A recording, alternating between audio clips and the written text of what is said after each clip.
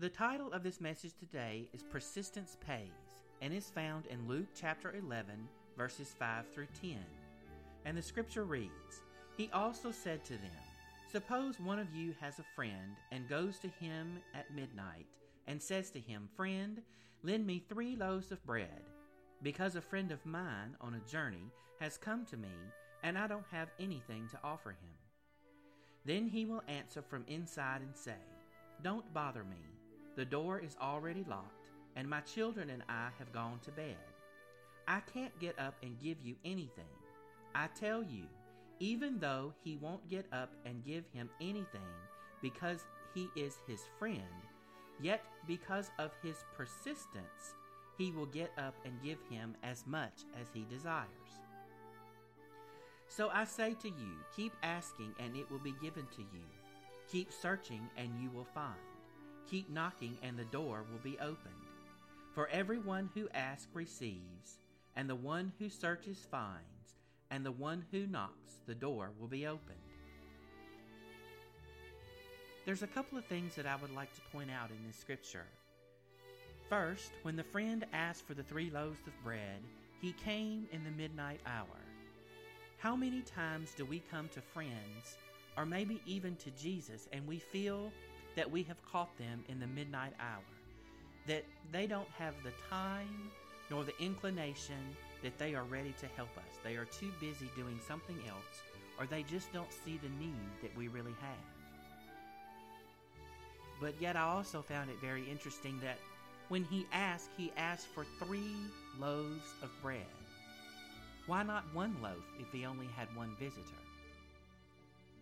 I think Jesus was trying to slip us in another message that is worth looking at in this particular text. That the friend knew that when he asked for 3 loaves of bread, that the person on the other side of that door had everything that he needed. I think sometimes when we come before the throne of God and we ask Jesus for something, or a healing, or whatever it may be, that we ask for the bare minimum. We ask just enough to get us by. We don't ask for the full want or the full desire of what we need. We don't have the faith in Jesus to know that he has everything we need. He is available to meet all of the need, not just part of it. I also find it very interesting in verse 7 when the friend didn't get out of bed just because of their relationship. He got out of bed for the persistence of his friend. Even though we may have a very strong relationship with someone, or a strong relationship with Jesus, doesn't mean that he meets our needs right away. It is in the persistence of the asking that he may meet some of our needs. I think some of our needs are met in the very beginning, but sometimes he is there for the seeking, which leads us to the next part of this message. Those who seek, find. I think sometimes we have no problem asking, and we have no problem knocking on the door. We have a problem in our seeking. We want the present, as in gift of God, but we don't want the presence as in God's company. And that is the crux of this message here in the seeking.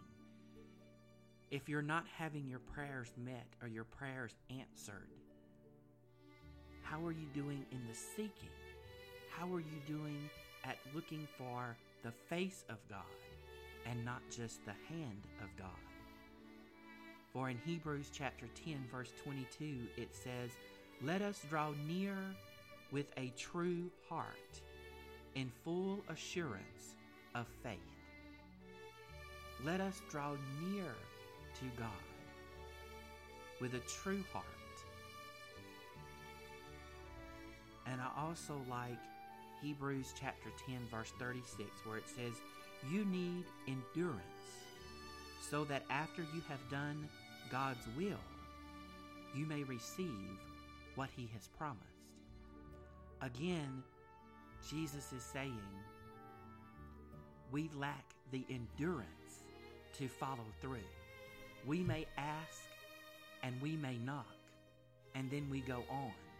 We don't stop and seek and have faith, the long faith that knowing God will answer all of our needs.